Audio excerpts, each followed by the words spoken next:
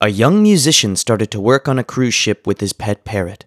The parrot would always steal his act by saying things like, "He has a card up his sleeve," or "He has a dove in his pocket," or "He has a rabbit in his hat."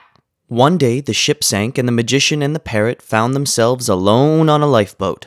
For a couple of days, they just sat there, looking at each other. Finally, the parrot broke the silence and said, "Okay, I give up. What did you do with the ship?"